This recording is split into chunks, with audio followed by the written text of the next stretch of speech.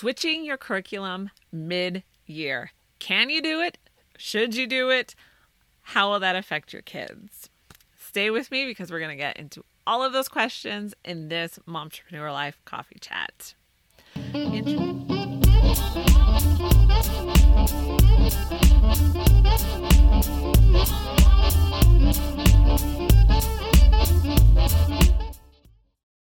Hello, wonderful Rebel Moms. See, I got the shirt. I got my shirt to prove it. See, Rebel Mom. Okay. Welcome to the Momtrepreneur Life Coffee Chat. I'm Jody the Mom from lifeunboxed.blog, and this is the time and place where we talk about all things momtrepreneur. And that includes raising your kids, running a business, and keeping your sanity. If you would like to support the show, you can do that with coffee, and you can visit Ko-fi, that's ko-fi.com/Life Unboxed blog, and you can support the show with coffee, one of my favorite things. All right, so you've reached the point in your homeschool year where you have reached a conclusion about the curriculum you're using. Typically, you're going to either like it, love it, or hate it. I guess there's not really... You could be more neutral, I guess. Let's have some coffee. But at this point, you know whether you like the curriculum or not. And you might be starting to think, should I change this curriculum? Will my kids get behind in whatever the subject is? I'll be blunt. Like math or history, geography, science, those are like, they'll be fine. Just switch it. If you don't like what you're doing, just switch it. It's not a big deal. I can see math and language arts because a lot of those curriculums will build on each other. That could cause you to pause. But I want to throw this out to you. I want to ask this question. Why do you homeschool? Do you homeschool so that you can hate it? Do you homeschool so that you can just do public school at home? Or do you homeschool so that you can tailor the curriculum and teaching to fit each individual child's learning style? I think for most moms, that's the answer. Like, we do it so that we can tailor curriculum to fit their learning style. So I know I have grinned and bared through curriculum, and I've also switched curriculum. So let's talk about that, because I don't think this is not something that you're going to make flippantly or anything like that, because curriculum is expensive. You've invested a lot into whatever curriculum. I don't necessarily think you should toss everything out that you hate. Like, I am a fan of box curriculums, the big box. You just open it and everything's tied together. There's lessons plans already provided and your kids can just kind of run with it. But I know that doesn't always fit everybody. I've also pieced together curriculum, again, because I reached the conclusion because my oldest son, we did 5th grade and then I did something else for 6th grade, and it was not a good fit for him at all. But it was easy on me because it was literally open the box and he could go. So I had to really challenge myself to say, but what, and ask myself the question, why do I homeschool? So that I can try and fit him into this particular curriculum, or so that he can learn in a way that he's going to grasp it and remember it. So let's get some coffee. And so the conclusion was that no, I homeschool so that I can tailor curriculum and teaching to fit the individual learning styles. So for 7th grade, I ended up piecing stuff together, and it's okay. I think the worst part about piecing stuff together is just sitting down and laying out the schedule for the year, because I do want my kids to be independent learners. So if I can give them the daily schedule, so what they're supposed to be doing in each subject for that day, then they can run with it. And they usually all do pretty good. Even my third grader. I started doing that with him in second grade, and he did pretty well with it as well. So what do you do with a curriculum that you are not liking at all? Number one. Okay, I need to tell you this story. So when I was laid off in November, I immediately launched my virtual assistant website because it was pretty much ready to go. I think I tweaked some things, but I had it ready to go. So I was laid off in November, and I got my first client in February. So the September, and the kids were still in school. So the following September, I pulled out the two oldest boys because now we were dirt poor. We were poor. Like we like shaved our budget back to the minimum. I was calling our cell phone company basically saying, like, I have been your customer for 10 years now. I need a discount. So that got negotiated. So we really like scaled our budget back as far as we could to figure out like the minimum amount I needed to bring in. So it ended up being, when I was working, I was bringing in half of our household budget. When I got my first client, it was 25% of our household budget. And it's not like we made up that other 25% difference. We just cut back that amount. So it's a hard cut. So we didn't have any money for curriculum.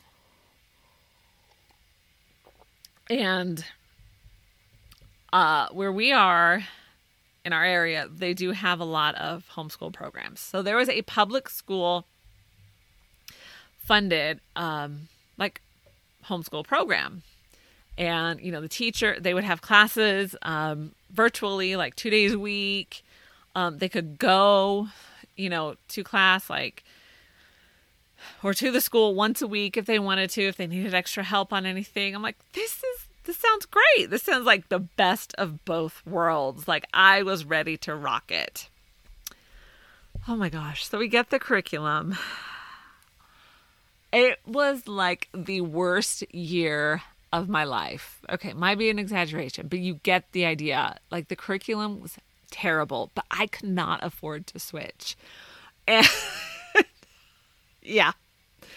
So, like, them needing to be at their desk at a certain time on certain days. And meanwhile, I was pregnant during this time too. So I'm trying to schedule doctor's appointments around them needing to be in class. And right, you're saying like it's 2 days a week, but when you have two kids and they have different days, it ended up being 3 days a week that we had to be home, and they weren't old enough to stay home by themselves. So I'm like, I can't even like homeschool and make my own schedule. Like, there's no flexibility with this. And being homeschooled, I know the kind of flexibility that homeschooling offers. So I was like, this is ridiculous. And I had to turn in work every week and scan it in and send it in. Had to turn in work every week. And I was like, I am done. I am never doing this again. But again, like, if that had, I would have, and the curriculum was not set up to be independent learning. It was set up to be taught in a classroom. Even though it is a popular homeschool curriculum, I remember my sister telling me like, oh yeah, I've heard that's a great curriculum. And I'm thinking, great. But I had to give them the teacher's manuals just so they could do the work for their school, because it was set up for a teacher to stand in front of the classroom and teach, not for kids to learn independently. So anyway, so that was like a traumatizing year, if you can't tell. So I said, I'm never doing this again. I'm never going to homeschool according to on somebody else's schedule. So, but the problem was, again, like, I couldn't afford to change the curriculum. And you might be in that place as well, where you can't afford to change the curriculum. So you have an option, and that is just to get through the year. Like, and it's okay if that's what you end up doing. So that's number one. So you may just have to deal with it and then move on and then switch curriculums for the following year when you can, when your budget can handle it. And it's okay. You're not going to scar your kids, I promise. The second thing is, one of my sons is doing this online. All of his schoolwork is online because he prefers it. And, but his math was terrible. Like, I hated it. I hated grading it. The questions were not clear. Like, I was like, I don't even know what they're talking about. What am I supposed to grade here? Like, it was just so weird. So I'm like, I'm done. So it was November, and I'm like, you're getting a new math curriculum because it was so terrible. So you can do that as well. If there's just one subject that is just driving you up the wall, find an alternative. Now, there are free and cheap homeschool curriculums out there that can fill in that gap for you. And you may not love them, but you'll probably like it a whole lot better than what you're working on now. So that is another option. Instead of like overhauling all of your curriculum, just replace the one subject that is really driving you crazy. And now I see a lot of like posts where it's talking about like you shouldn't change curriculum mid-year. Why not? Like, seriously, why not? Why shouldn't you change? Your kids are not going to fall behind. If you're concerned about them finishing the whole book, then work into the summer. You know what? I do that anyway, just because they can use the extra practice. And what's the old saying, idle hands are the devil's handiwork or something? It's true. Like, they need stuff to occupy them. And so switch curriculum, have them work through it in the summer as well. They will not fall behind, or if they do, it will only be for a short period of time. So you shouldn't suffer, and your kids shouldn't suffer through curriculum that you hate. Unless, of course, you can't afford it. And sometimes we're just going to have to suffer. But either way, whether you switch or you decide to just grin and bear through it until you can get to the end of the year, it's going to be okay.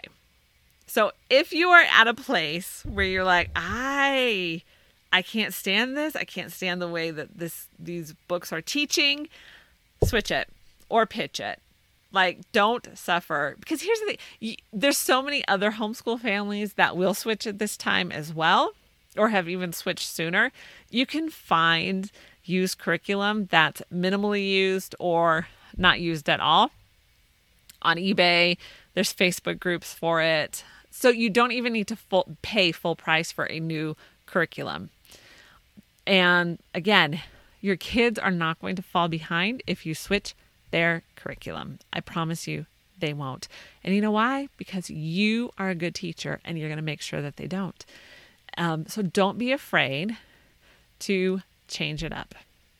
You should, if you don't love what you're doing, because I don't think you have to love everything you do, you should at least like it or enjoy it. So that is a wrap for this coffee chat. I am so glad you joined me, and be sure to check out this week's episode where I interviewed a mom. I've been doing those lately, putting those shows out. I can't talk, it's late. And so we talked about how to grow your business while you're still working a full-time job. So it's a really great conversation. You don't want to miss it. And remember, you can always get in touch with me at lifeunboxed.blog, and you can follow me on Facebook, Instagram, and Pinterest. And if you have questions, let me know. And I will see you in the next show.